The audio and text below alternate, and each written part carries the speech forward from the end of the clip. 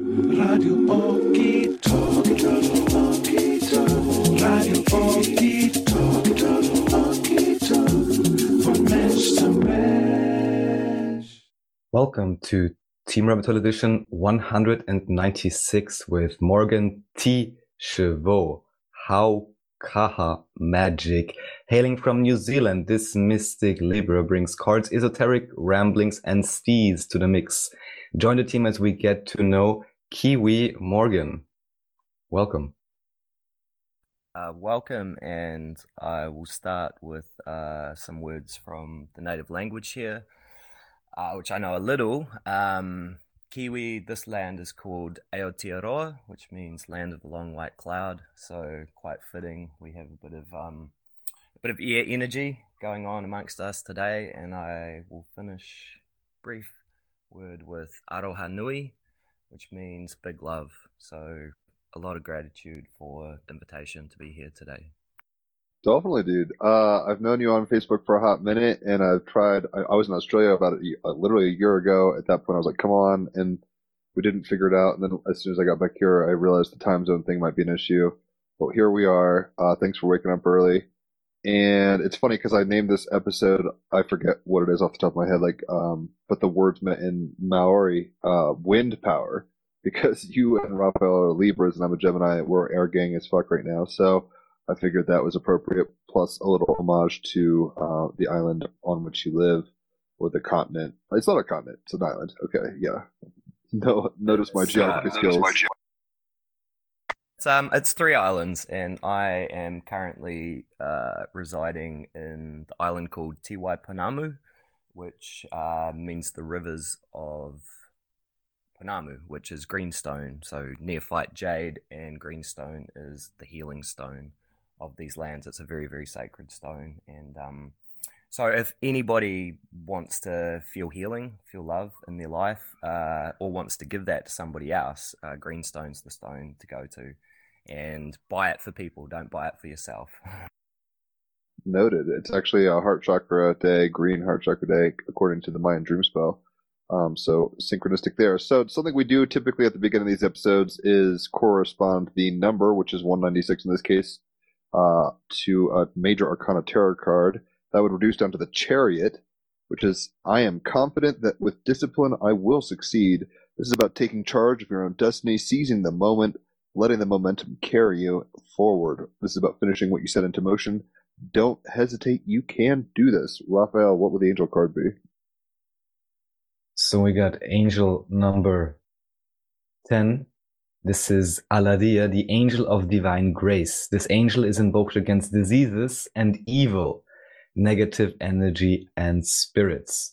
Associations are 6 of Pentacles in the tarot, therefore Taurus moon, earth, quartz, Hokmah, and the affirmation is, I am challenged now to give more freely and to share purely from the heart. The human distortions are, amongst others, waste, squandering, broken promises, hidden crimes, and moral decadence, whereas the angel qualities are, or angelic qualities, divine grace that absolves and pardons all faults, dissolves all karma, spiritual and material abundance, reinsertion in society, great healing power, regeneration, flourishing health, helping the underprivileged, new beginnings, second chance, innocence. So I'm curious, Morgan, what between the Chariot and that angel card? Yeah, for sure. Wow. What resonates?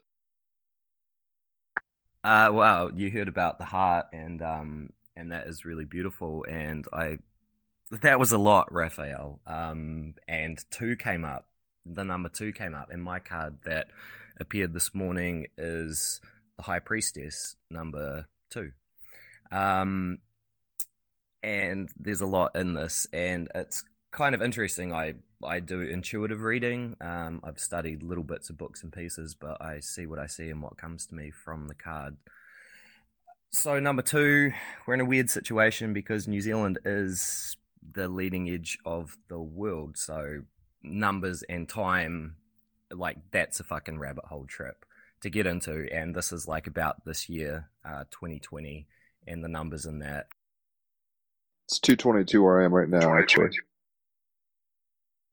Is it really? Fancy that. I'll just go briefly into what flows into me from this card. I'll say I deeply work with the left. That is what I was gifted early on in my life, and the High Priestess and the Feminine is the left-hand path, is the path through darkness, and it's the path to the heart. And it's not an easy path for people to walk, and I think 2020 as a year has forced people on both sides, feminine, masculine, left and right, to collapse their own dualities into the 0 point, into their own self and their own circle.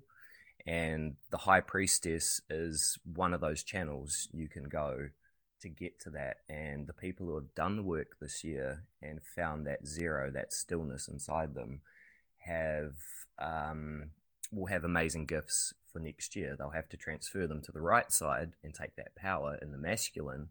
But if they've done the work, heading into whatever next year is a 5-year is going to be really, really beautiful and powerful to see unfold. It's funny because the card for the episode is the Chariot card, which shows the two in the Rider-Waite deck. It shows the black and white sphinxes, essentially, balancing them and being on the back, kind of managing polarity, kind of like you were saying, collapsing the polarity to the 0 point and being a rider on the storm of life here. So interesting times indeed. We can kind of take this anywhere, but I am kind of curious. I have no clue how I stumbled upon you, whether it was like a Terence McKenna group or a psychedelics group or what. A couple years ago, I became aware of you at some level, and we became Facebook friends. We talked a little. This is our first time actually speaking like at length or anything like that. So I'm kind of curious. You can be as long-winded or as short-winded as you want to be. Like, what kind of culture were you growing up in? When did you start turning on to magic and cards and psychedelics and nature in a deeper way? And how did you get to where you are now? Oh, wow. Okay. That's quite a lot to sort of unbox, but we're heading towards Christmas, so I can do a little. We'll start with the tarot. The first time I saw tarot was when I attended a Catholic high school, funnily enough, in the library. When that was found out, it didn't last too long before it was shut down. But yeah, that was my first introduction to tarot by a friend who lives in the same town as me at the moment, funnily enough. And that was an interesting time. I was the lost sheep that was my third high school, and they saw something in me, and they knew I was special, and so they gave me a chance at their school after being expelled from previous schools for, let's say, indulgences of substances and taking the path very young into psychedelics. Were you going to school on acid, or what was going on there? Oh, is this confession time? Well, you don't need to incriminate yourself, but I'm just curious. Like, I'm not judging you. I don't really care, but it sounds like the Catholics were smacking your hand for some of your life path choices. No, interestingly enough, the Catholics weren't smacking my hand. And that was the school I was going, not on acid, mushrooms, and it's on the record if anyone wants to look it up. I have a Class A drug conviction, like the same class as, let's say, heroin. I don't know what it is in America, maybe cocaine, like the top tier. I have a conviction from 17 for picking mushrooms. So some days when I felt brave, I did go to school on mushrooms, but when your math teacher makes a joke saying he's better than God and you're on mushrooms in the classroom, you're like, whoa, wait, what? That should be the class 1 felony or whatever. I think in America now it's decriminalized where I live. Certain states are decriminalizing it, so we're becoming more progressive with psychedelic mushrooms. It's cool that you were gathering them yourself. But yeah, that sounds like a gnarly trip. I don't know. I don't think I've ever gone to school on hallucinogens. I've been stoned a bunch, but not psychedelics like that. What's up, Raphael? Some go to the classroom, others to the mushroom. To the teacher. Right. And there's that very beautiful meme, and I love it so much. It's what when the pupil expands, or when the pupil is ready, the teacher appears, and there's truth to that on many levels. So you were getting in trouble for doing drug. I mean, how did that go down? Was it obvious? You said you got caught for picking mushrooms, but like, did you get in trouble at school, or were those not related events? That wasn't related events. I left school at 15 after three different high schools. I sampled, and I needed to sample. I think that's the experiential learner. So you've got to go out and do the things to get the learning sometimes. And I started young, and yeah, and it led me to some pretty, I think you said, gnarly places in myself and with life, and that's why I have worked predominantly on the left hand path, because that has been the path I've walked, and it's only really recently that I've got the information to take what I know and work in harmony with the right hand path. Just to be perfectly clear right here, so depending on one's, let's say, background in occult studies, left-hand path and right-hand path may evoke a plethora of associations. And would you maybe be willing to expand a little bit? Because to me, in a sense, of course, we have a duality, let's say, or a polarity with masculine and feminine.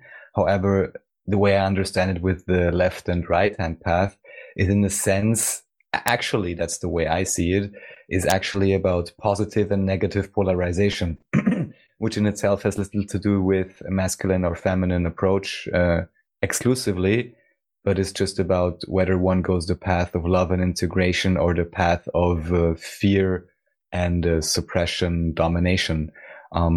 That is not necessarily directly tied to feminine or masculine energy. Do you catch my drift? Yeah, entirely. I get your drift. I'll give some insight, and we're jumping, like, I will jump time, place, space, all of those sorts of things quite easily. Uh, where I am right now is a place called Harware Flat, and it is the heartland. It is the heartland of this area in history, and it also means the peacemaker. So I understand what you mean about positive, negative, these things, charges. We're talking science now, and I did have fun in school with science as a belief system, and it's deeply occult science. It's where our science comes from. So I do understand your drift in that, and I do understand left-right division. Like, as a Libra, we have to, or we get this, we see it pretty easily, and we have to learn the middle path and the middle ground of utilizing energies, Let me utilizing put it forces. simply, and just asking basically, because for me, left-hand path would sound like being It's more mischievous, or, Crowley.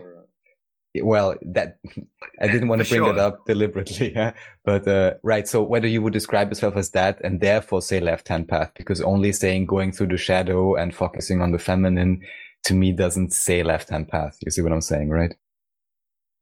Yeah, yeah. Look, and this is where a lot of things get quite interesting when we start talking about marrying paradoxes, because the left implies the right, the dark implies the light, the feminine implies the masculine, and then we start to get into realms of inversion, which people really struggle with, and then want to frame a moral concept on.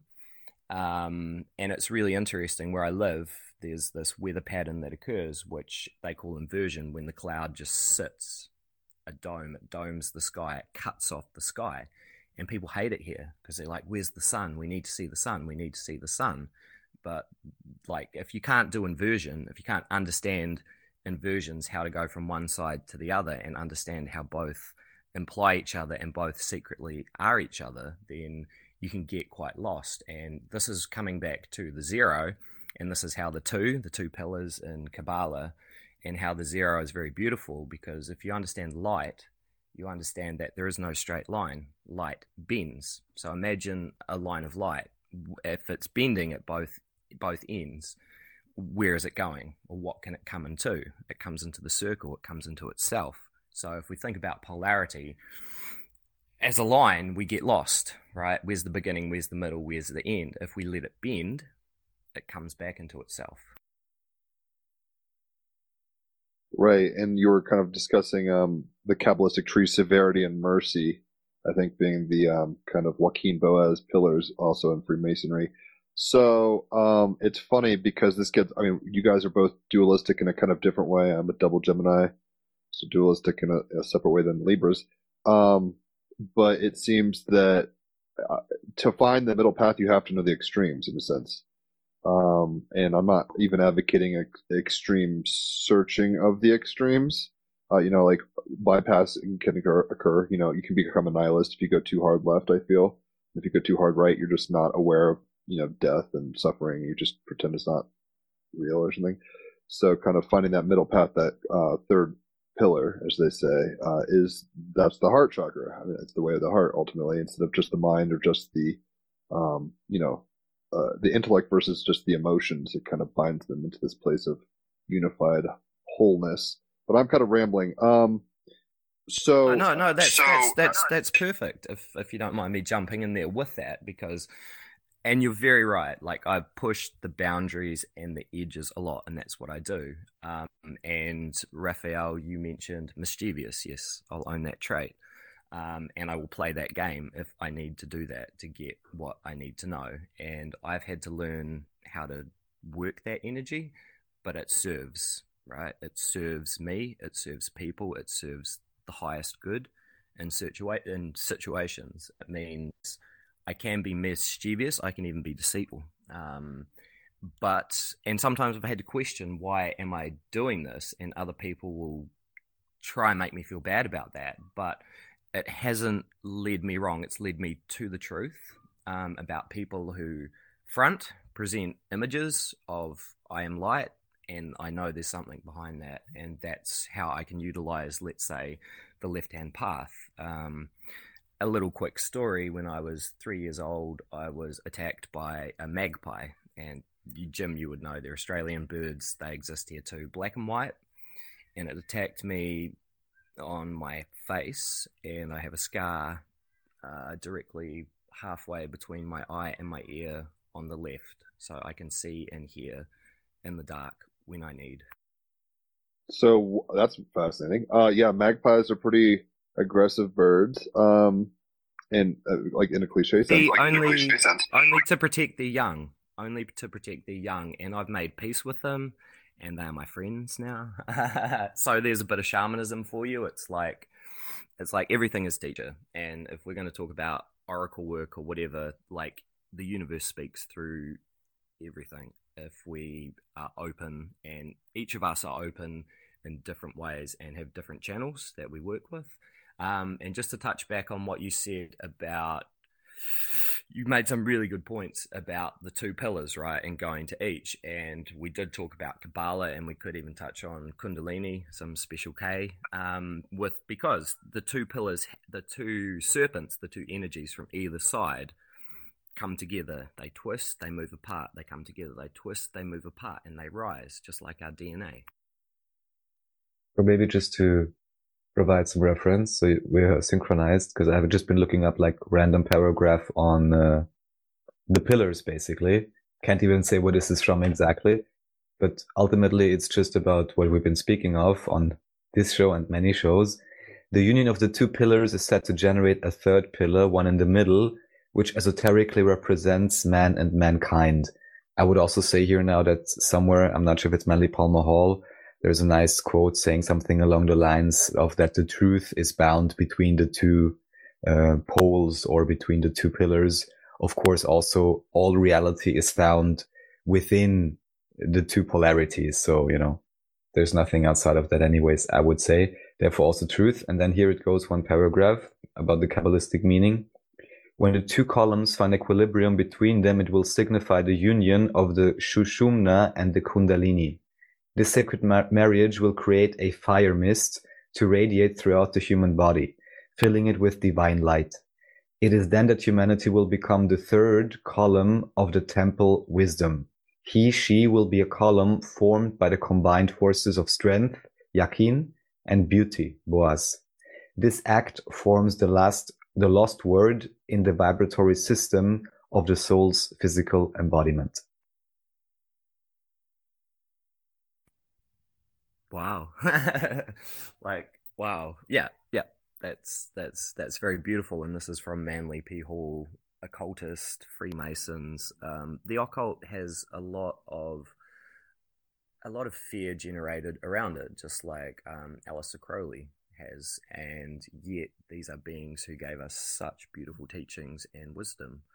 And that's definitely, I can't add any more to that quote, because if you want to understand things, read things, learn things, feel it. It's the truth is there in so many facets to look into, and that's why I do tarot or oracle work, is to guide people to find their truth and their channel, and that's all spirit does through oracle work, is direct somebody to themselves and to the formulation of their self, or the creation into the divine beings that we are. We already are, but we have to forget that at times, which is two energy. Two energy is quite difficult because it is about separation, and we have to have separation to begin with. Like, there's no journey.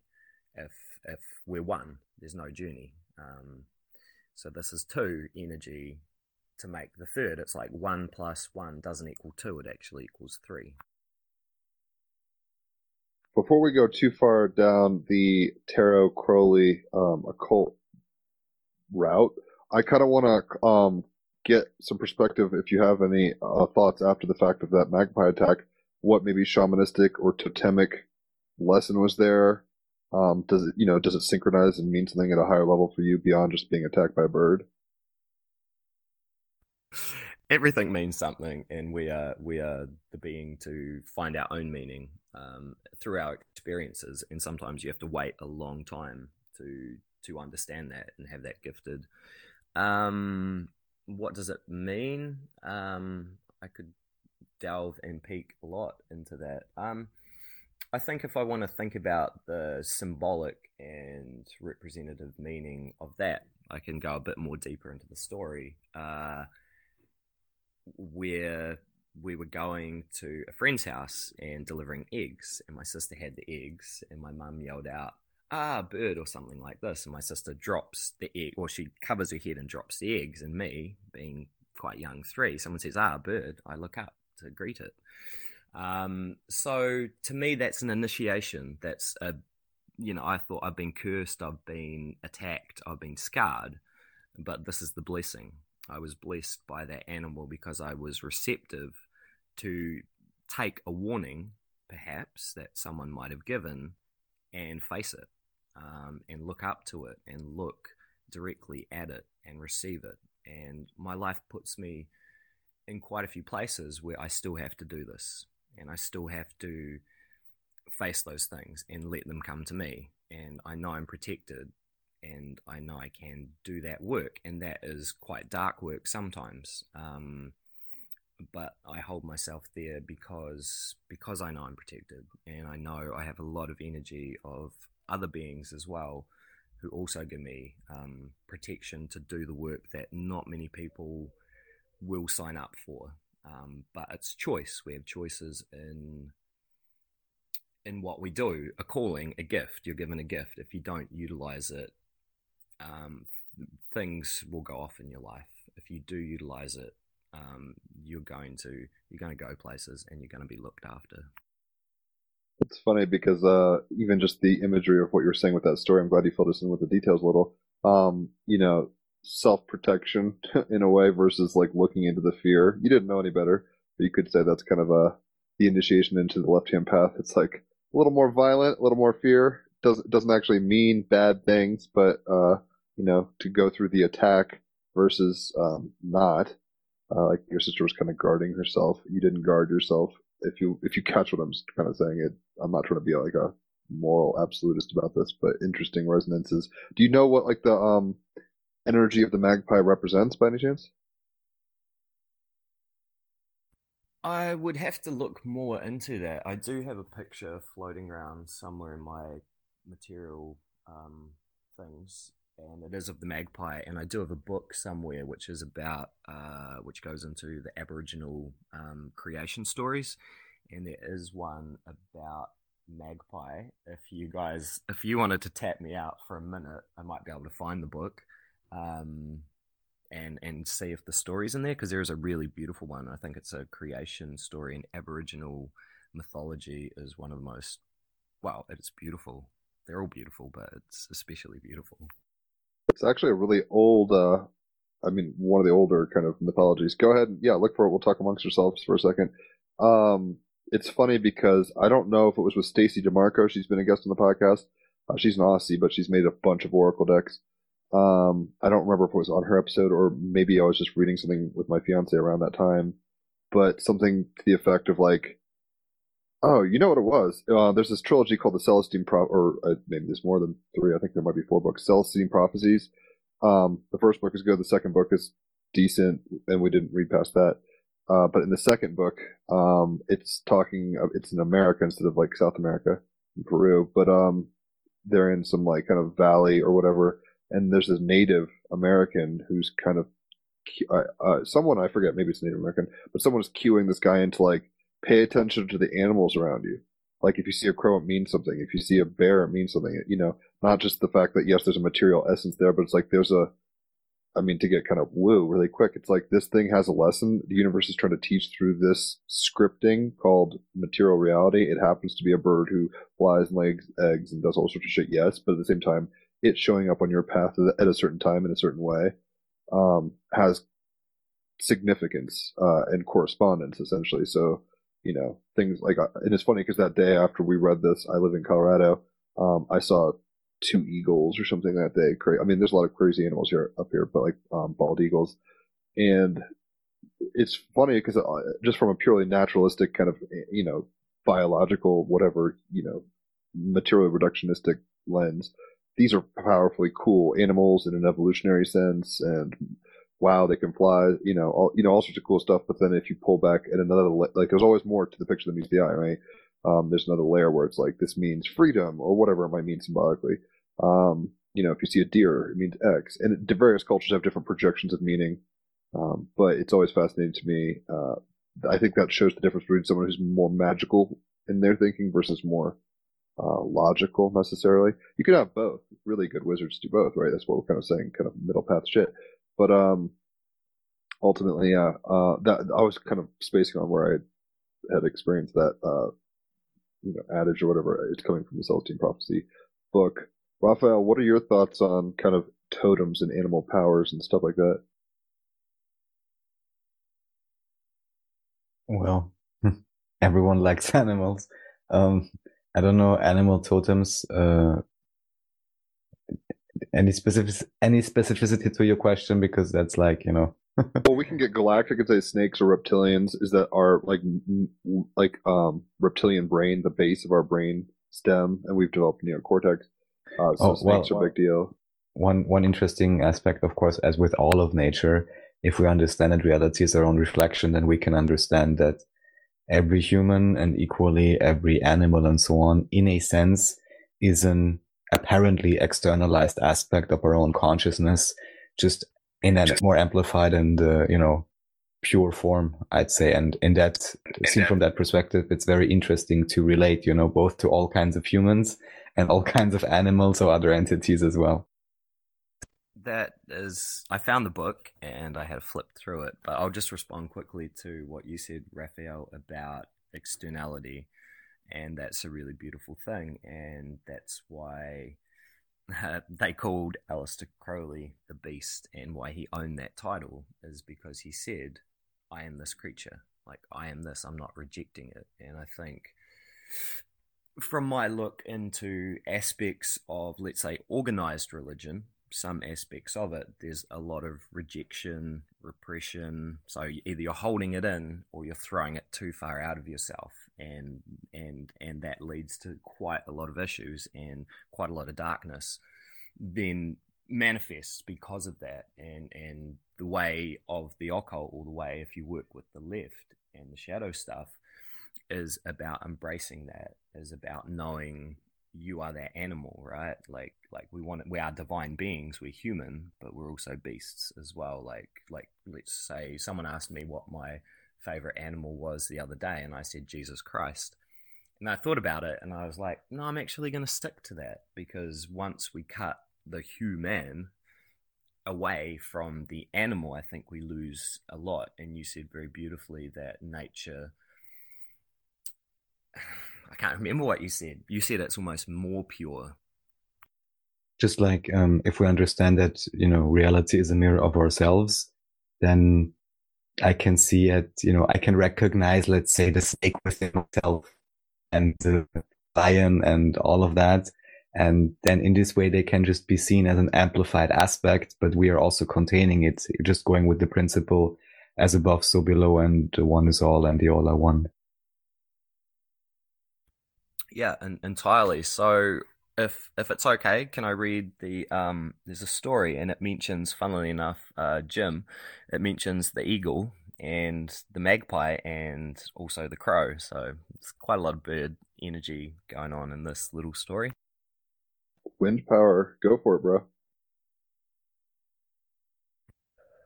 I'm just imbibing some air and steam and wind, which is perfect. The story is called The Cave of Fire, and this is from, what is it called? It's called The Dawn of Time, Australian Aboriginal Myths. And I read all cultures' myths, because if you want to understand things, read stories, read fairy tales.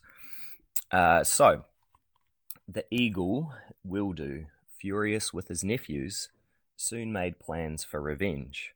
From the summit of a high mountain, Wildu could see the birds and animals dancing to celebrate his death. The crow and the magpie stood out from the grey-coated animals because in those early days both of these birds had glossy white plumage. Now Wildu, knowing of a cave in a group of boulders not far from the Koroburi ground, estimated that a sudden squall of rain would drive all the performers into the cave for shelter. So the eagle asked his wives, the kestrels, to go into the air again and flap their wings, this time to draw up a heavy storm of rain from the south. And the south is the heart place in most cultures. That's my little interjection there. Everything happened as Wildu had planned. When the rain started to pour down, the performers rushed to the cave. The animals went in first, then the magpie, and finally the crow, their bodies almost blocking the entrance. This suited the purpose of the eagle very well. Quickly, he and his wives covered the opening with a huge pile of grass and dead branches and set them on fire. When the fire died away, it was found that the wallabies, bandicoots, and other creatures had escaped unmarked. But the crow and the magpie were not so fortunate. The glossy plumage of the crow, who was nearest to the fire, was scorched completely black, while that of the magpie, being further from the fire, was scorched only in parts. And the Aborigines explain this is the reason why all the crows are black and the magpies black and white. That's what's up. It's funny because I know that Australian Aboriginals have the rainbow serpent as a kind of a myth, and it's funny because on the one hand, if we're to talk about it, because it's essentially like, you know, an anthropomorphization at some level of like rivers and water energy, like fresh water, because it's the source of life. Everything, you know, wherever the snake goes, life happens. And then also it can have a level where it's holographic and hyper mythic or whatever. You know, before we fell into consciousness at a certain level, we might have just, it seems we were more Edenic in nature or something like that. And just being able to be a part of the system in a holistic way without realizing our will in a Crowleyan sense. And then when we became of our choice, you know, the tree of good, knowledge of good and evil, and choice within that spectrum is kind of when we became human. So thanks for telling us that little thing. I'll never think. I mean, it makes sense in a way. It's like, oh yeah, blackbirds, they got really close and burned or singed more or whatever.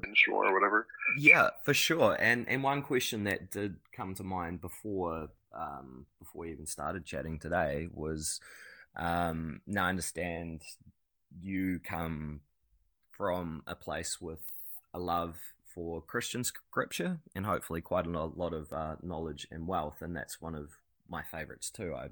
I have lots of favorites in different places.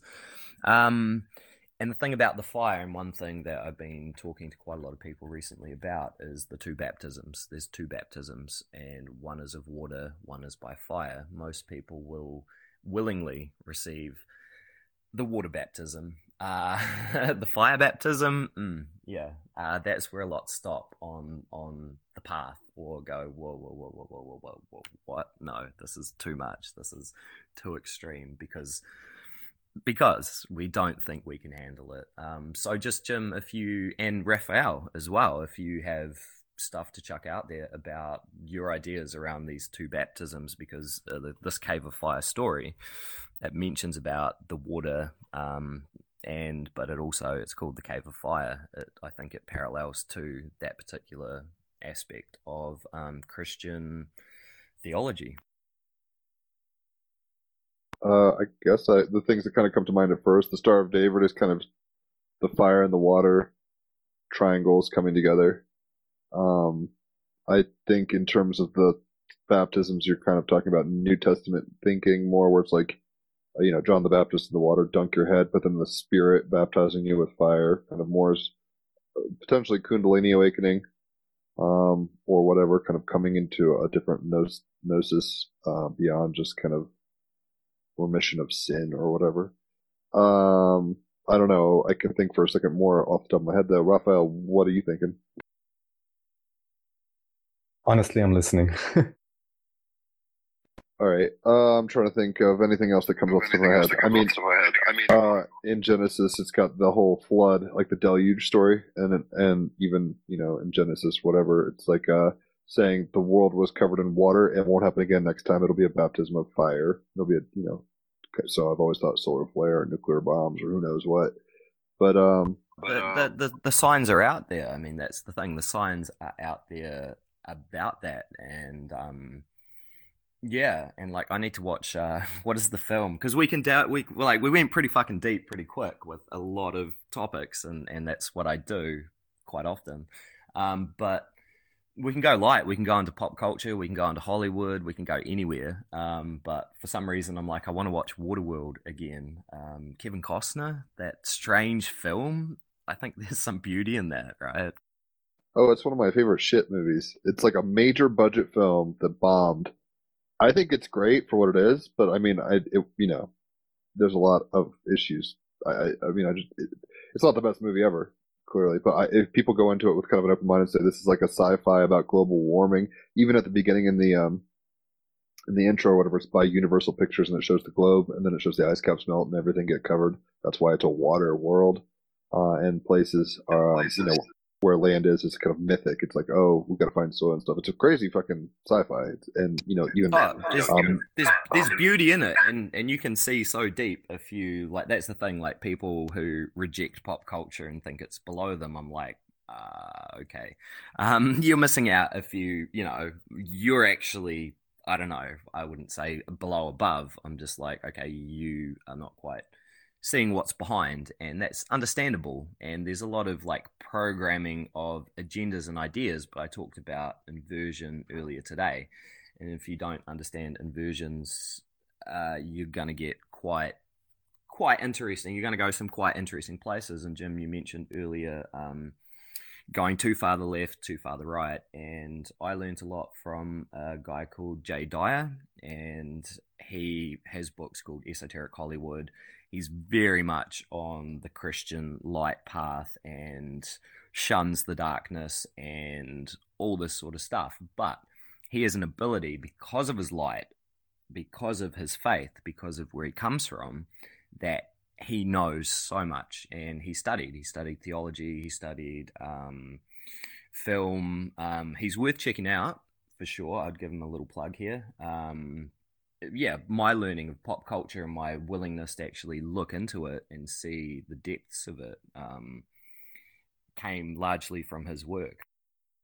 His name rings a bell. I'm not sure if I've seen any of his videos or not, but occultism and Hollywood and film and pop culture, that shit's real. Actually, the next guest we're having on in an hour is a synchromystic who does a lot of Philip K. Dick. It's not David Charles Plate, is it? No, I'm trying to get him on desperately. Shout out David. I mean, he's like, watch one of my sync movies and I'll come on. He's kind of being a bitch about it, but I've seen a bunch of his sync movies.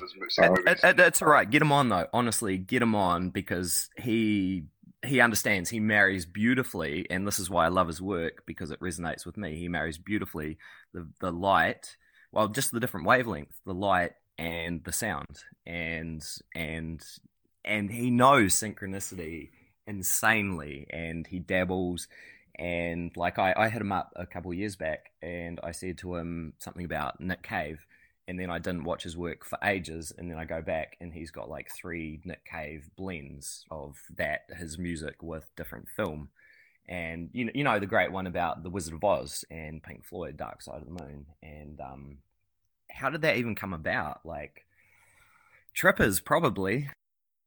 Well, what's not sync at some level, and then it's just a matter of differentiation. Yeah, the video that I watched more, I mean, I've seen a few of his stuff before, but sometimes like he's got like, sorry, Cassandra, I misunderstood everything, which is like 9 hours. I'm like, oh, I don't have time for that.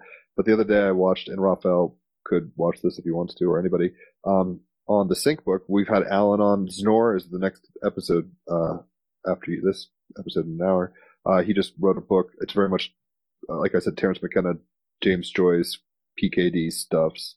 Heavy, cool stuff, major syncs. He, Alan, David, Charles Plate, they all talk together all the time. So yeah, I'm picking from that tree constantly. That's actually why it turned into a synchromystic at some point. I mean, I was eating LSD once a week and listening to like 42 minutes. Actually, Raphael, I just booked them for sometime in February. But they're a show. Kevin Halcott, he just said he would come on. But he's been in like MIA for a while. Random people we've had from that whole crew, they're part of the reason Team Rabbit Hole exists at all, except I think I took more of a fun approach, and they're very, very serious, more Crowleyan. But the whole, Parsons thing, being like NASA, like all that shit, I turned on to that through them, and I was like, no fucking way. I'd listen to hours of Always Records and just listen. That's part of the reason we can even have these conversations. That's where I got my gnosis from, 2 degrees. But no, it's not David Charles Plate. You should message him and be like, come on the show. Because I'm always asking him to come on. I'll push him, bro. Do it. So, I say let's take a quick music break, and we will come back. So if you need to pee or get some tea or anything like that, do it. The song I picked, if we're gonna play it, is an Aphex Twin, I don't know how you pronounce that, remix. That's pretty cool. And we've actually had a guest who DJ'd with him at one point, Kiralee Cosmic Priestess. She's actually an Australian in Thailand. She's cool. We'd like her. But in any event, it's a cool track. I heard it the other day, and it's like chopped, so it's like 25% slower than normal, and it gave this, I don't know, it gives it a different kind of sensibility altogether, a different experiential, phenomenological ride. So enjoy it, and we'll talk. Is it coming up now?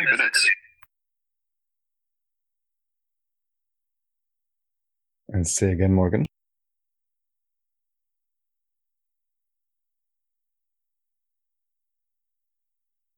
Yes, Morgan. Morgan, you here? Sorry, just to check. Are we on or off here now? We're on air, but we're going to take a music break. I just wanted to chuck my Bluetooth speaker on so I can have it rumble all around my space while you play it. That's all. More air magic, more air power. Enjoy the rumbling, and hopefully you all enjoy this chopped version of Aphex Twin's song. I forget what the title is, but it's dope. Helios Fan Slow Edition. 6.5 minutes. Enjoy. And welcome back to Team Rabbit Hole 196 with Morgan. Hopefully you guys enjoyed that. I just heard it last night. Yeah, I'll just say, like, quickly, of course you love Aphex Twin, being a Gemini. I love Aphex Twin as well. But the really interesting thing is, on YouTube, there's so many tracks now whereby they play with timing, like 33%, or they speed up a bit. If you're a tweaker, you'd probably like that, but slow down stuff just reveals so much more. I've listened to one which I think is like almost 300% slowed. It's a track called I'm God. Is it? Is it called that? I think it's called that. But it sounds like you're with whales in the cosmos. Like that's the beauty of playing with time, and that's probably a theme at present for a lot with Saturn and Jupiter and perspectives. But yeah, Aphex Twin is fucking amazing. It's a good point. Saturn and Jupiter have now gone into Aquarius. I saw them last night, like moments before I smoked a bowl of weed, which I hadn't done for a while. I looked up in the sky. I was like, no fucking way. You could see them. Because it's kind of hard to catch them unless it's dark, but also just where I am in the rotation of the heavens, it's hard to catch it, but I saw it. Pretty powerful looking stuff. I mean, it humbles you if you know what you're looking at. You're like, holy shit, those are other planets. So, I'm curious. I know that you, when I was in Australia, I had been gifted a Crowley deck, which was actually kind of valuable. It wasn't like one of these $20,000 ones, but it was worth like 50 or 100 bucks. I actually left it there, and that's gone forever, which is fine because it's not that I didn't resonate with it totally, but I think I projected enough of my worries about Dilemma and stuff like that to into the deck to be like, I don't know, it's okay. But you're pretty into the Crowley deck. Tell me a little about, and Crowley, it seems, tell me about your relationship with that whole kind of reality tunnel. Yeah, sure. It wasn't my first deck I got. It was the first deck I willingly chose myself, which is kind of perfect for if you want to work that deck, right? Like, it's the famous words are love under will, not above, under. So, um, tell you about that. It's an interesting one, and I'll go back to gender because, yeah, because I'll let people know that as a kid growing up, I got bullied, I got teased, I got called gay because I was articulate, because I had a slender build, because I could move well, because I didn't just grunt and go at life as a kid, as a teenager. So gender is quite a thing that I dabble with and I understand and I see it and I talk about it quite a bit in readings I give. And then we're in a bent age, like honestly, a really mixed up bent age with gender, and that's cool because we need to understand these things. So about the Crowley deck, that's the art. The art in it is by a woman called Lady Freda Harris, who the reason the deck exists, it's not because of Crowley. It was at her will and her drive, which are traditionally known as masculine concepts, that the deck came about. But her art speaks to me in a beautiful, intuitive way, rather than, let's say, the mental, masculine way. And the intuitive is of the water, and the mental is of the air. And there's beautiful elementalism in the Crowley deck. It's at each card, some of the cards are like, this is the watery part of fire, or this is the earthly part of air, because these elements and the 5 elements, and we're moving into a 5-year. So if you've learned a little bit about 4s and how 4s mix and match, or how the different components of it mix and match, you're getting great learning out there. And I learn from observances of everything, and the Crowley deck ties so much. If you want depth, that's the kind of deck to go to. Yeah, I don't know if I sent it to you. I might have, but David Charles Plate has a video he made maybe 5 or 10 years ago or something on YouTube about the Vesica Pisces and a reordering of the Thoth deck, which is called also the Crowley deck. And I feel like I've sent it to you, but I'm not sure exactly. Maybe when I got my deck originally back in Australia, like I said, it was gifted to me, and I didn't connect with it like it seems you have. But I'm glad that you have connected with it. Is there anything, like, are you into Crowleyism in general beyond just the tarot?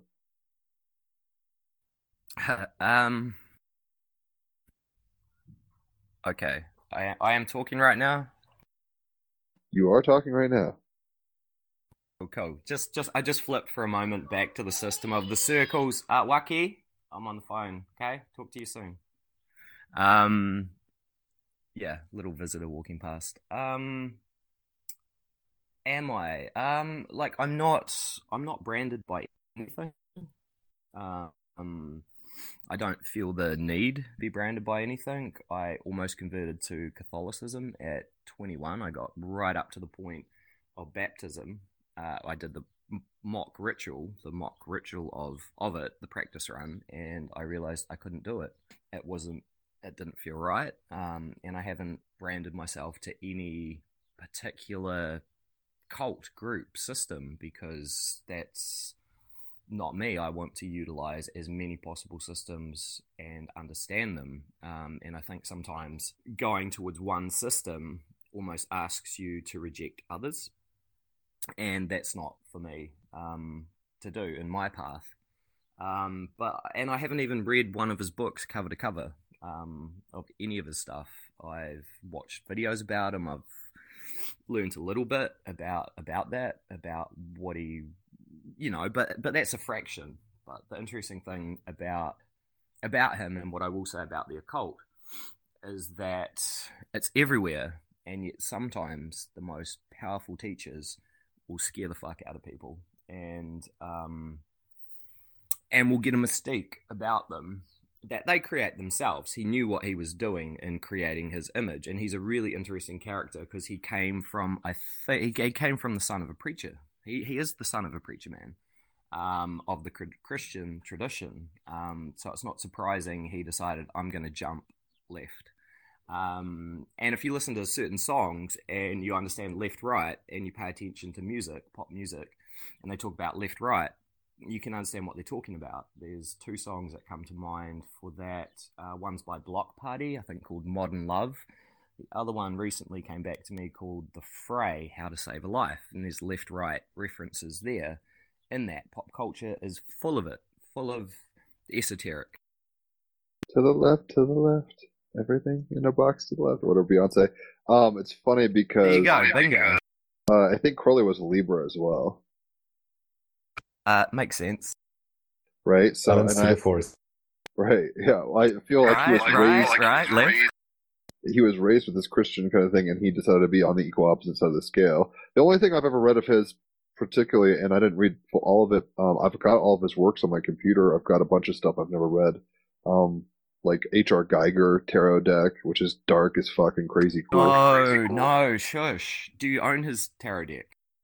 I don't own the physical Geiger deck. I have the PDF of it, but the only Crowley book I've fucked with so far a little bit was his yoga book, which was rather interesting. Union, once again, balance. And I think that's the key to remember about a figure like that. Know where he came from, know what his origins were, so you can kind of understand why he took the path he did. He was about restoring balance, and I really love the deck because he's changed cards. And they're subtle changes, and sometimes they take a little bit to understand and work with. The one that felt a little off or took me a little bit was strength. He changed to lust. But the one that stands with me the most... Waki, can you please back off? And Stella, away, please. I'm on the phone. They're great little kids, and they'll be fine.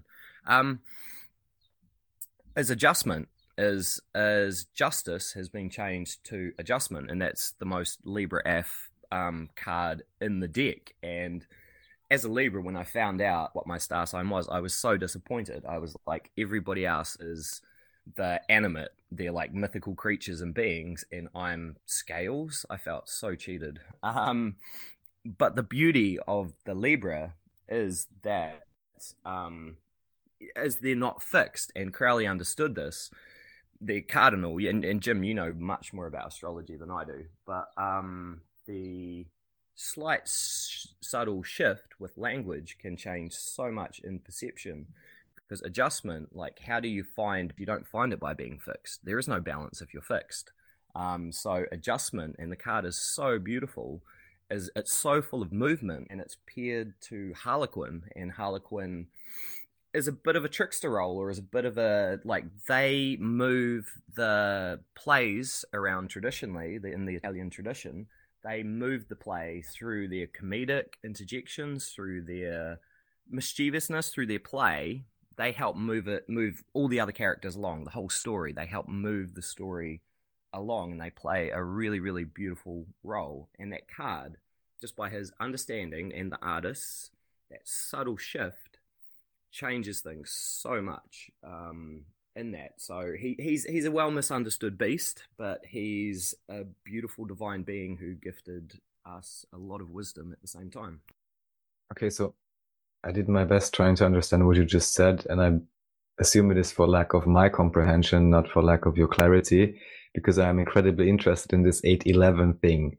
I always call it as like a portal, because you either have 2 ones or 2 zeros. You know what is what, and exactly what you said, like why did he change precisely those two? For me, also Libra, I guess it's not so bad because I have Leo ascending, so I kind of have both, so it really doesn't matter for me in a sense. But what would you say then, because I wasn't able to hear it from what you just said, what is just in your mind, let's say, actually the significance of that particular change, and why that, and why only that particular change? Well, I have no idea why I chose those two changes. There's where is this deck? It's hiding. It's out of reach from me. It's sitting in front of Saint Gabriel right now. I mean, from Crowley's point of view, why would you say did he change 8 and 11, and particularly and only those two? I think he changed some other cards. There's slight subtle shifts with it, but those were the two that came to my mind for some reason. Obviously, you needed to hear. I think so. I talked about the change to that's 11, and he's changed some of the numbers too, which is interesting. But the change of justice to adjustment, it's like if you think about the concept of justice as a fixed thing that is rigid, it's a sword. It can only cut down the middle, and he's teaching people that equal division isn't always the best way. If you're a judge, you have to take many factors into consideration. If you always cut everything down the middle, would that really be justice? You have to learn to bend left, bend right, to weigh up evidence, to move. It's movement. There's so much movement in the card. And I guess that's implied by the scale, but by justice has to be moving, has to have a fluidity about it. And it's the reminder, I think, not to be so rigid in the concept and the application of that concept. Right, so I completely agree with you, and Crowley certainly has upgraded the terms. There's also, I believe, some Gnostic terminology, for example, where I believe the lovers become the choice, for example, and death becomes immortality. So it's always good to look up these different references. What I meant though specifically is that, as far as I understand, the only 2 cards where he actually changed the positions were 8 and 11. Aside from that, he did some renaming, and suddenly I'm always saying this wrong, but I think suddenly Rider-Waite's kings became princes in his case, and Rider-Waite's pages became princesses in Crowley's case. But aside from these naming shenanigans, the only time where he really exchanged positions were 8 and 11. And is there anything that you have to say about that in particular? Because I somehow find that incredibly fascinating. Yeah, exactly. I could talk about the other changes he did with the knights and pages and kings, and I think that's really beautiful, and that brings a whole new level of insight. Have I thought about the 8 and the 11? So traditionally the 8 is it was a card that was pulled for me as the mage, right? And come again? Traditionally, in the traditional deck, is the 8 I think it's strength. Strength.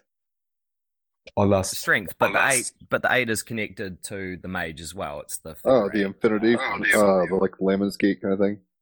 Yeah, it's definitely on the mage card. Okay, so strength, which is interesting, and no wonder this would appeal to you, Raphael, because of the Leo ascendant, I believe, right? He and me both. Leo ascendant and moon in like Wow. Okay. Okay. Throwing me on the spot to pull something out of the hat here, but we'll see. We'll see what tunnel in my head a rabbit can jump out of.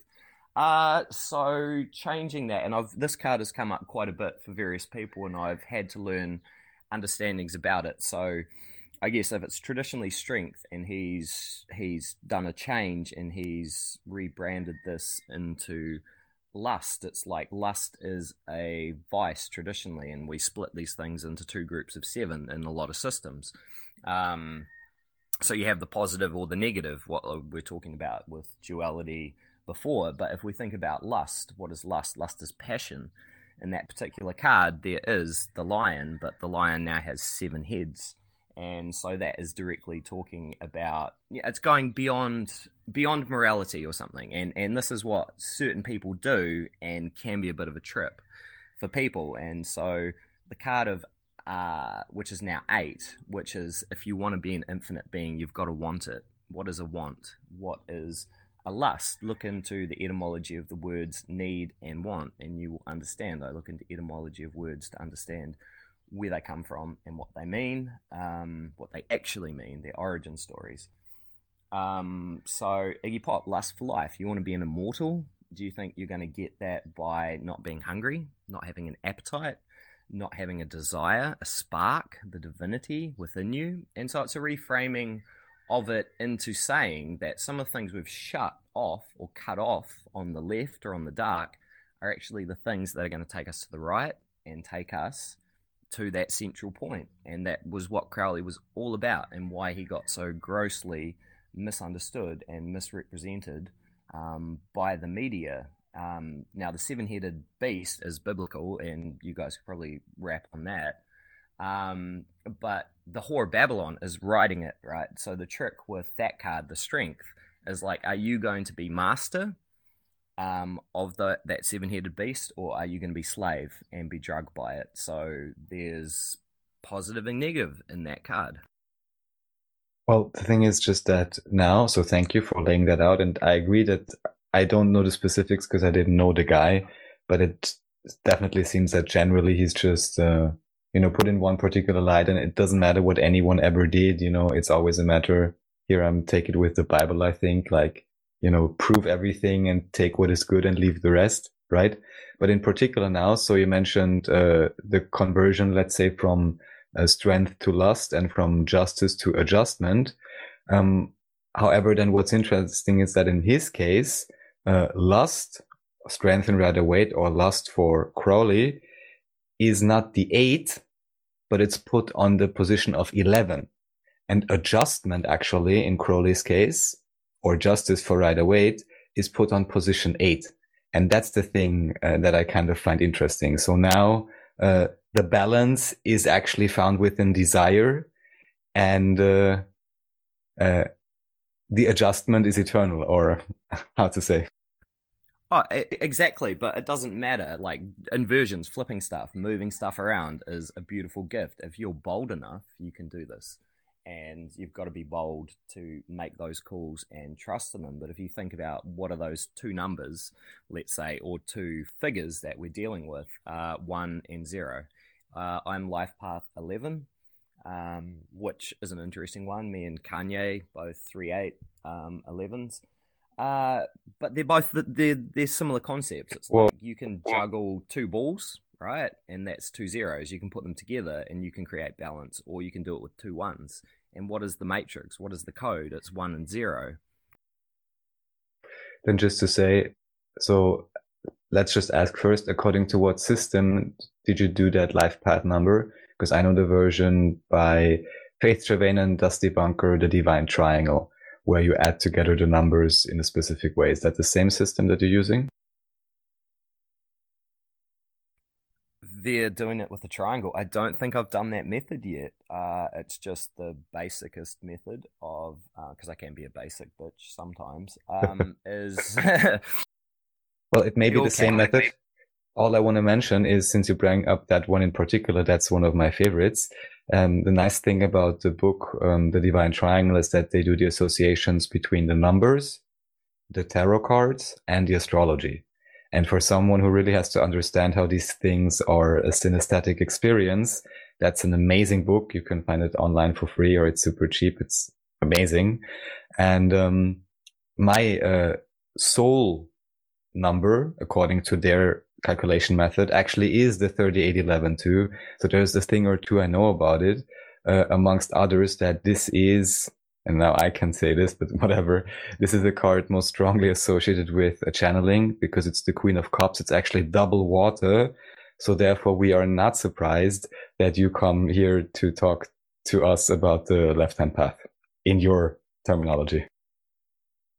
Sure. I mean, it's one of those things, and it's like the 11 energy is like a lot of things aren't surprises, but are still surprises. Like you can still get the delight, but it makes sense, right? And that's the thing. Like, understand. I need to know. Some people have this hunger. I need to know, but that's out of fear knowing.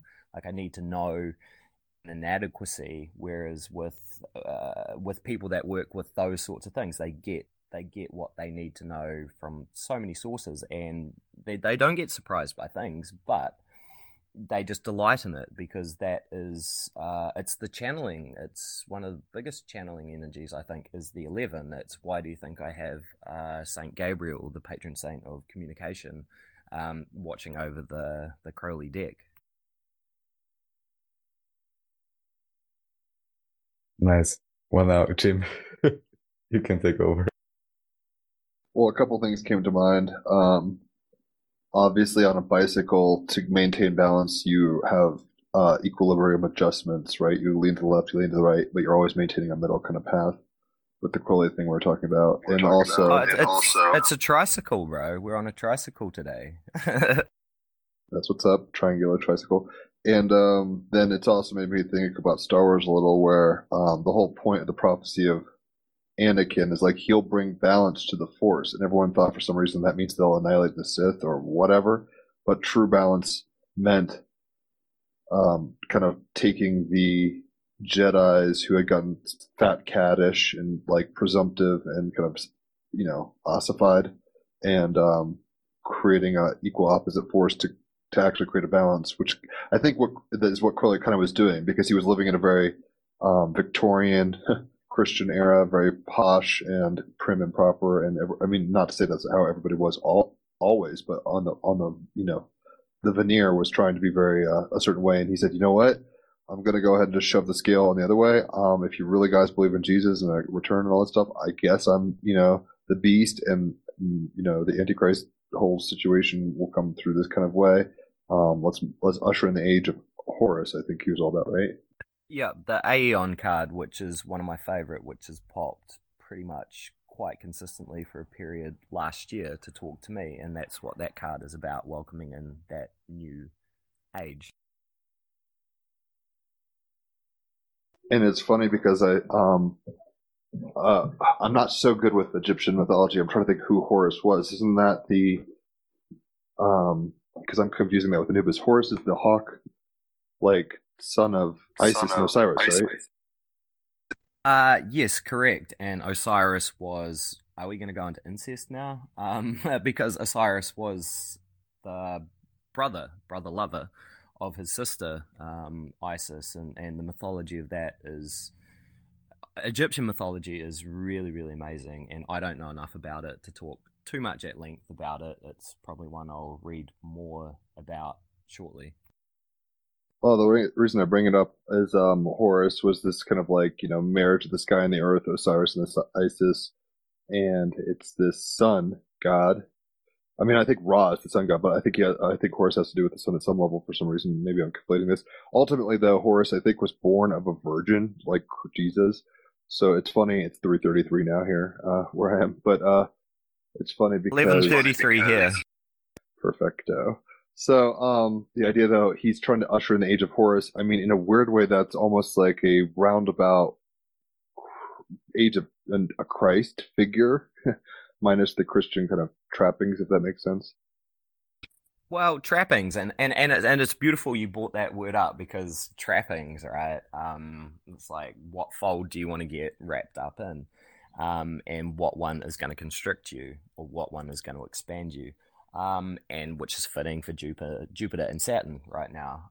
So the interesting thing with that word, that beautiful word you use, trappings, is the left or the right can be a trapping for either being. Yeah, and as I said earlier about the zero, and this is why I love the new deck I've got. Every card is like there's a zero on the back of it, and every image is within a circle. Is how I talked about how light moves, light bends. There isn't a straight line, so the left leads to the right leads to the left. If you understand the zero. Exactly, and it's more Star Wars. I mean, the whole I've heard a funny thing. The golden phallus of Osiris being lopped off by Set and his sister finding it might be C-3PO, which is like this golden phallic thing. I think a lot of levels of Star Wars. Star Wars. Exactly. Do you not think these things are related, or there's a reason why a color or a choice, or it's symbolic? It's symbolic of so many things, and you understand this because you see synchronicity in your way, and you've got it. It's there. Right, and I don't even know how intentional some of these things are. I don't know if George Lucas was like, all right, I'm going to write in the myth. I mean, he was very much about Joseph Campbell's hero's journey. I think that's where he was fashioning Star Wars from. But also, we've heard from Bashar, I think Raphael was saying that Star Wars is kind of a history of the Orion Wars in a galactic starseed sense. Whoa, you guys should definitely well, who knows who's going to talk about that? Not me deeply, but yeah, Orion. Orion is beautiful. It's like it's one of the fundamental. It's the biggest. It's the giant. It's like of the skies, pretty much, and so noticeable, and in everybody's collective mind. If you think about stars, like what star is there, or what constellation is huge that everyone knows about, and it's pretty much Orion. I'm not sure, Raphael, if you wanted to say something about any of that.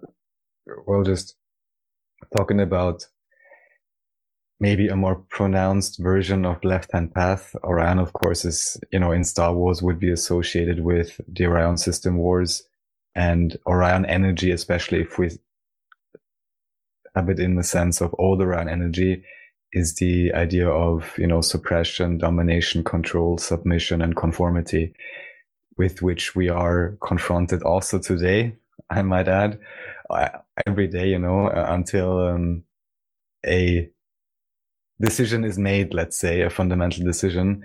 But yeah, it certainly also relates to the idea of left-hand path from my point of view. Yeah, just quickly, if somebody knows, and what is the weapon that Orion is holding? What hand is he holding it with? Just out of curiosity, if someone knows that information. Who? You said Barone? Oh, I was asking what hand does Orion hold his weapon in? But if somebody knows, I think the left. Yeah, well, really, is that a surprise? But quickly, and about the left-hand path and Orion and how that might connect in the mythology story of Greek, his punishment, and I love the Greek so much. It's beautiful. The story why he's in the sky. He walked the earth here, but he was a bit of a beast, right? And he chased after this group of water nymphs, 7 stars, 7 sisters. I think they call it the Pleiades. They call it Matariki here, and that signifies the traditional culture of New Zealand, the Maori New Year. So he was a bit of a beast, chased after these water nymphs, which would run away from him.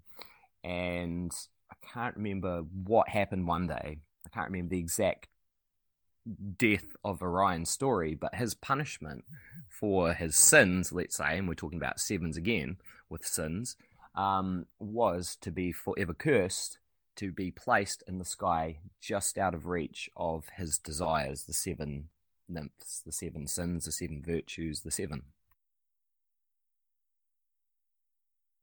A lot of what mysticism was about, ironically, is about synchrony, which is time, like things lighting up, resonating and stuff.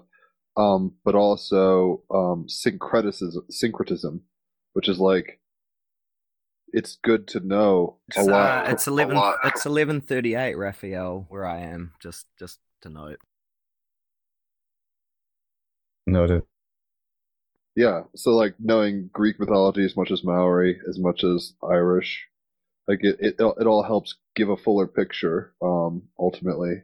And in some way, you were saying earlier not to keep on beating up on Star Wars, but it's like, Luke had to go into his cave. He had to face his shadow, and even Darth Vader in Return of the Jedi was being confronted with his like son being almost killed, and he found the light within him, like a love that he thought maybe had died. Even right, his redemption moment. Yeah, for sure. And hey, I haven't done new canon Star Wars stuff, but I and a long time since I watched the traditional. So a bit foggy here, but his hand that gets cut off, like he loses the hand, right? And what hand does he lose to his father? I think his left, but I mean, it's not like photographically ingrained. And I got to look at Orion really quick too. So, I'll look at that really quick. Unless Raphael, you can pull it up and see faster on the computer. I'm on multiple phones here. In my bed, covered in a down blanket, cold. Freezing. Yeah, I'm in bed too, but it's nice. There's a bit of breeze coming through, so a very relaxed way to do a podcast, I think. It's the way I roll. It's funny because it's fucking with my head. I'm like, you're tomorrow. It's 3:40 p.m. for me, and it's almost a little past noon for you, I think. And I'm just sitting here, and I'm not a flat earther. Just before noon. Yeah, okay, yeah, just before noon. And I'm not a flat earther, but I'm like, how the fuck are we experiencing the same sun at such different times? What are the time zones? Like, I never really think about time zones. So now I'm just sitting here kind of being like, what the fuck is going on? Because Raphael, it's pitch dark for him, so he's just somewhere else completely. But we're I guess, experiencing the same sun in a different time? That's just fucking with my head now.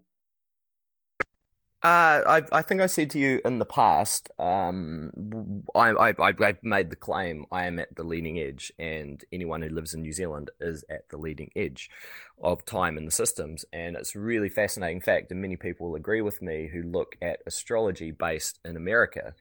So we get our daily readings, but they're based in America, and because I think we're about 20 hours ahead of some parts of America, averaging about 20 hours ahead. When you read that, it's talking about yesterday, which is almost a better way of reading it because you've had your day, right? You're not influenced on what to expect. You've had your day. You pull up your astrology reading if it's American based, and it's talking about yesterday, and you're like, wow, that actually kind of happened. But it also gives you the look of insight into what might have I missed of my learning or lesson from that.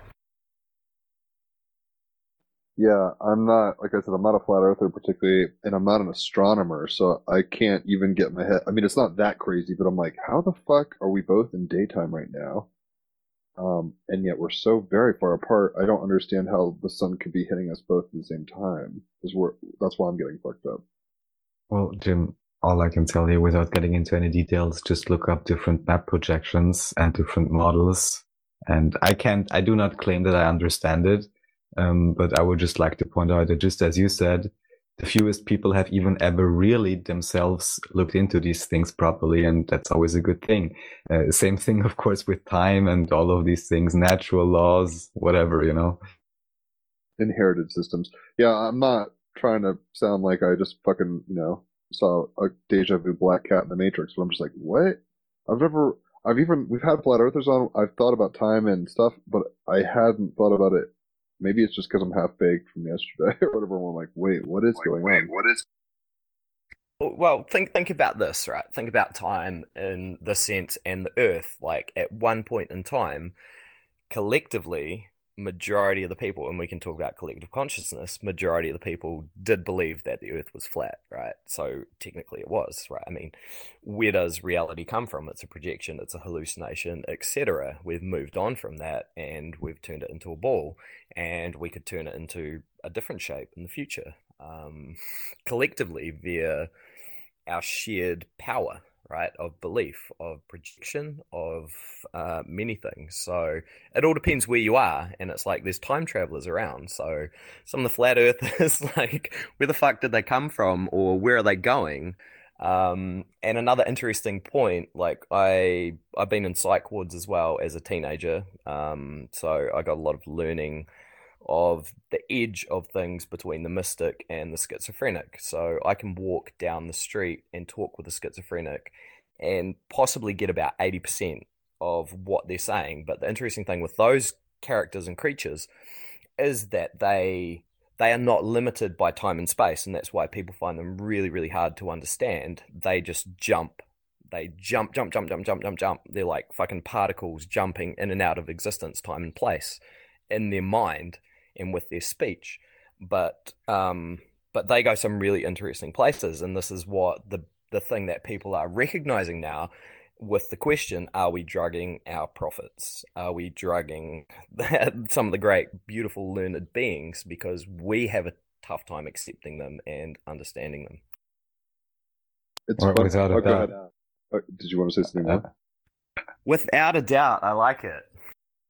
I mean, sorry, but I think this is something that is not even too controversial anymore to state that, especially, and you know, how to best roll this up. You know, when you talk, especially these days, about things that have to do anything with biology or medicine, it can get tricky really quickly. But I'll just speak freely, and from all that I could gather, even from friends and whatever, you know, even like psychologists, for example, most of them are not even emotionally mature enough that they could be psychologists. You know, this is just a very simple statement now, but this is so huge. And then let's not even talk about the idea of, you know, medicating people for actual emotional or spiritual issues, which has been so en vogue. Yeah, well, anyways. Look, we're self-medicating now, and this is what I did as a youth. I self-medicated. I got an award. I call it an award. My Class A drug conviction is top of the class, right? I got a nickname of Mushroom Jesus in my hometown as a teenager. And the award and everything that came from that, the left side, but whatever the right led to.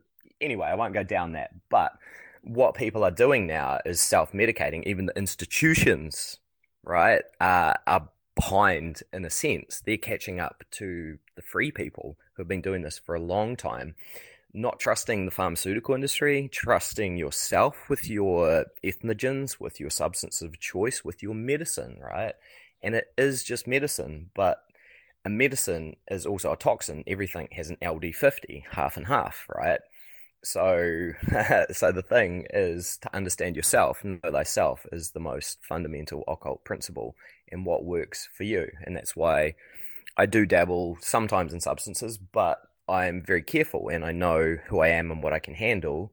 And that's why I will eat some weed from time to time in a format that's agreeable, but I won't smoke it. And everybody has to find that for themselves. You can't be told that.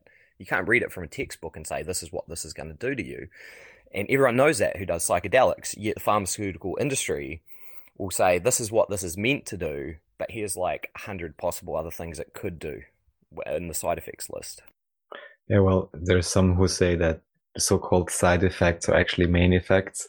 There is one example, I believe, with something that's for your eyes, but it's also like a painkiller or something.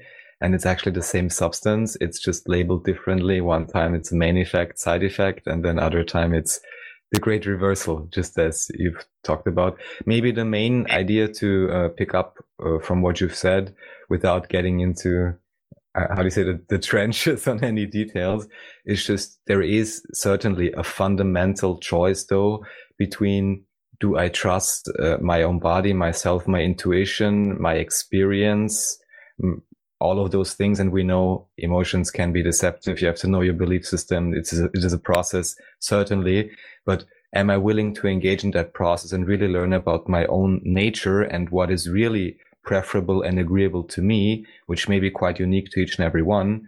Or do I believe in whatever conformity-based system that's also not encouraging me to actually learn, but is just prescribing whatever? I really see a fundamental choice here. And at least to me, it's been made pretty clear what the road to take is. Not to say that there aren't great doctors and healers, but that really ultimately everyone anyhow can only heal themselves So I think it would be befitting that everyone would also be conscious of that responsibility, which anyhow they always carry. And I think, Jim, you probably jump in after this. The key word, or the most beautiful word of that, is the word you finished with, responsibility. Like, are you going to be responsive to yourself, to your situation, to your environment, or are you going to have that kind of forced on you? And look, I'll own up to my part of my path of dancing around responsibility. Willingly, or in a very kind of playful way, but you have to accept your fate and your consequences of your choices and actions, and it is choices, and there's a responsibility and a weight that comes from that, and it will either be forced on you externally or you will own it yourself. And I personally believe it's better to own it yourself. Just for clarification, in case anybody was curious, I looked at the Orion constellation. The club is in his left hand. He's facing us, theoretically. And then Luke Skywalker's right hand was what got lopped off. But in response to what you're saying about responsibility, I just did this 7-day, well, it wasn't 7 days, I made it 7 days, 7-part inner engineering course by Sadhguru, this guy from India who's kind of like woke, but making it pretty accessible to people in a way. And I thought, hey, why not? So I did that, and it's very helpful on a few levels. Not all new information, but some very helpful stuff. But ultimately, one of the things is like I'm responsible for everything, not necessarily in a solipsistic way, though it could be extrapolated to that degree. But it's like actionability is one thing. It's like, what can I do? That depends. Sometimes you can't do anything. Sometimes you have the option to act. Sometimes, all you can do is act and you can't sit still or whatever. Kind of like the Chariot card is movement, whereas the Hermit card is like sitting still and thinking about it or whatever. But the just to talk about 8, like the movement, right? But it has 4 wheels, and we're in a 4-year and 4. But anyway, I'm sidetracking myself even. But the 8 is 2 circles, is like, and we think of the circle as being stillness. When we put that dot in the middle, it is the fucking stillness. But right, from that stillness comes all movement, right? And that's the beauty of understanding the 0, and the circle is containing all possibility and the energy to burst and go and move. And so zeros we might think of as, we do discredit to 0, but there's so much movement and potentiality in 0, and in centering yourself and stilling yourself to know where you want to roll, how you want to roll, what's worth rolling towards. Chuck 2 of those together, you're going to be rolling with infinite. Very Chariot card vibes. Yeah, our it's tricky because we want to hold on loosely and not overcommit to our actions and stuff like that, and our identities at a level. Like, that's kind of the Buddhist trip. But at the same time, the magical trip with a K is more like, once you know that you have a role, like be the biggest Gandalf or be the biggest Luke Skywalker or Darth Vader or whatever. Know your role, play your part, I think, is what Barbara Marzinak says a lot. So like we're rolfing it now. Say what now? I said we're rolfing, the acronym real. Oh fuck, what does it mean? It's basically live action role playing, and people do this pretend, but not pretend. You mean LARPing?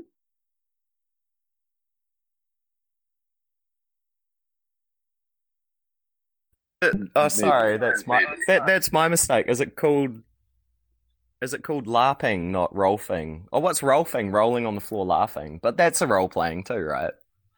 It is. It is. And just to kind of reiterate, yeah, I did get pretty heavy and serious and deep into some stuff, but there's so much laughter and joy when you can balance equally this like seriousness and play. And this is again like paradoxes. Getting to terms with paradoxes. You can be both at the same time. Simultaneity, that's what it's all about. I mean, we are waves and particles. If you want like materiality, reductionistic kind of viewpoints, we're both masculine and feminine, regardless of gender. We're both the all in the one and the one in the all. Like, all of it's real, and that kind of it's almost like imagine the 8 is like inverting on itself, kind of like, how people do hopscotch through hula hoops or something like that. They like skip rope with a hula hoop.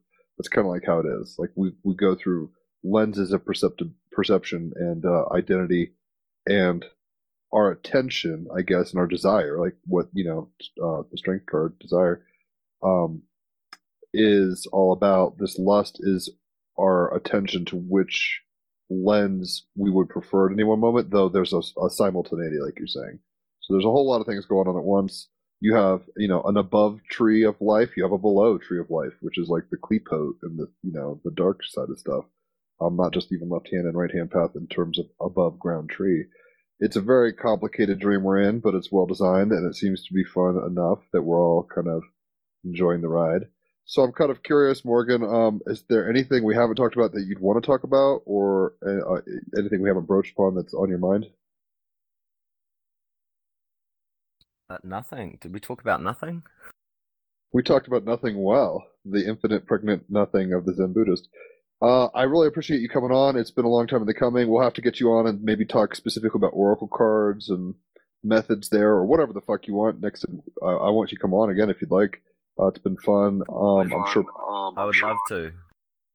Word. I'm glad. So, I guess, is there anything in terms of a parting statement that you'd like to leave the listeners with? Hey, sure. There's another book I picked up recently. All right. Who wants to pick a number between both of you guys? Preferably not beyond 80 something. I say 17 always. My birthday's June 17th, but also star card rules. Well, I'd say 26 because it's the number of God. So you get to Okay, pick between those perfect. numbers. I think we've got enough time to do both. Just quickly, I was brought up as a kid in the Baha'i faith, so the most modern, I guess, established religion of the kind of Persian tradition, so Rumi, so of Muhammad. But anyway, so I've got a book called The Hidden Words by their prophet, called Baha'u'llah, and I'll read two little readings of those numbers. Go for it. So, firstly, number 17. O son of man, be thou content with me, and seek no other helper, for none but me can ever suffice thee. Word. 26, I do believe, right? Correct. O son of being, how couldst thou forget thine own faults, and busy thyself with the faults of others? Whoso doeth this is accursed of me. Indeed. I'm sure that's a lesson we all have to learn. Not to throw stones. We've got our shit to deal with. Have self-compassion and compassion for others. It's a weird trip. We're all walking each other home, as Ram Dass would say. But yeah, like I said, thanks for coming on and giving us your magic and your time. You're the first Kiwi. No, I was gonna say the first Kiwi. We've had Huna on twice. He's a Maori, like shaman type guy. You'd like him. Very much about Lemurian calendars and stuff and activations. He gets very deep into the esoteric stuff of the Maori and New Zealand as a kind of thing. Yeah, well, it's fine. Like twos, what card did I choose today was the High Priestess, and we didn't probably talk about that enough, but that's cool. That's a whole nother trip and wrap because like this is 2020, and hopefully you guys have got another show to maybe wrap up, unwrap 2020. But like 2020 has been one of the most beautiful years for so many people in so many ways, and where this is going to be taking things into next year is really. I'm excited, man. I'm here for the ride, like for many, many more years to come. That's what's up. I always equate it to you probably don't. I don't know if you know culturally what Shamu is. I think that's not even a thing anymore. But at SeaWorld in America, we had this killer whale, this orca, famous one named Shamu. And Orca must be related to Oracle, right? Possibly. They're beautiful. They're dolphins. They're not even whales. They call them killer whale. They're dolphins. They're just a large dolphin. Anyway, the front seats of the water show, it'll jump up and splash, and it's like you're in the wet zone. We're in the wet zone of an Aeon shift. We are definitely in an apocalypse, and it's we signed up to be here. So try not to be too overwhelmed. Enjoy the ride, like you're saying. find the others as always. Also, And- just because you touched on water, so one of the key things in self-medication, I'll just hit this out briefly. In my lands and in the cities and with young people, the biggest drug that is being smashed consistently by everybody is MDMA-E. Everybody wants to feel, everybody wants to get back into their feeling place. And there's nothing wrong with that, because that's the heart of it all, is is where we want to be in life, right? That's where we want to create from, that's where we want to drive ourselves from, and you gotta do that ride sometime. You can't avoid it despite the pain. It's just the path if you want to live. Well said. Raphael, any last thoughts? No, I think that's it. Thank you so much for coming on. It was a pleasure. As usual, not surprised, but delighted. So thank you very much. Yeah, I'm humbled. I'm humbled by the opportunity, and have really enjoyed this experience to be able to share, hopefully in a bigger field spectre way, because I usually do it quite personally and intimately with people, one-on-one dynamics. So this is maybe branching me out a bit further out of my own comfort zones, and hey, that's like Saturn Jupiter growth happening. So thank you, both of you, so much for providing this and give me the opportunity. I believe as of now, this may be one of the most private podcasts you could be on. However, it is public.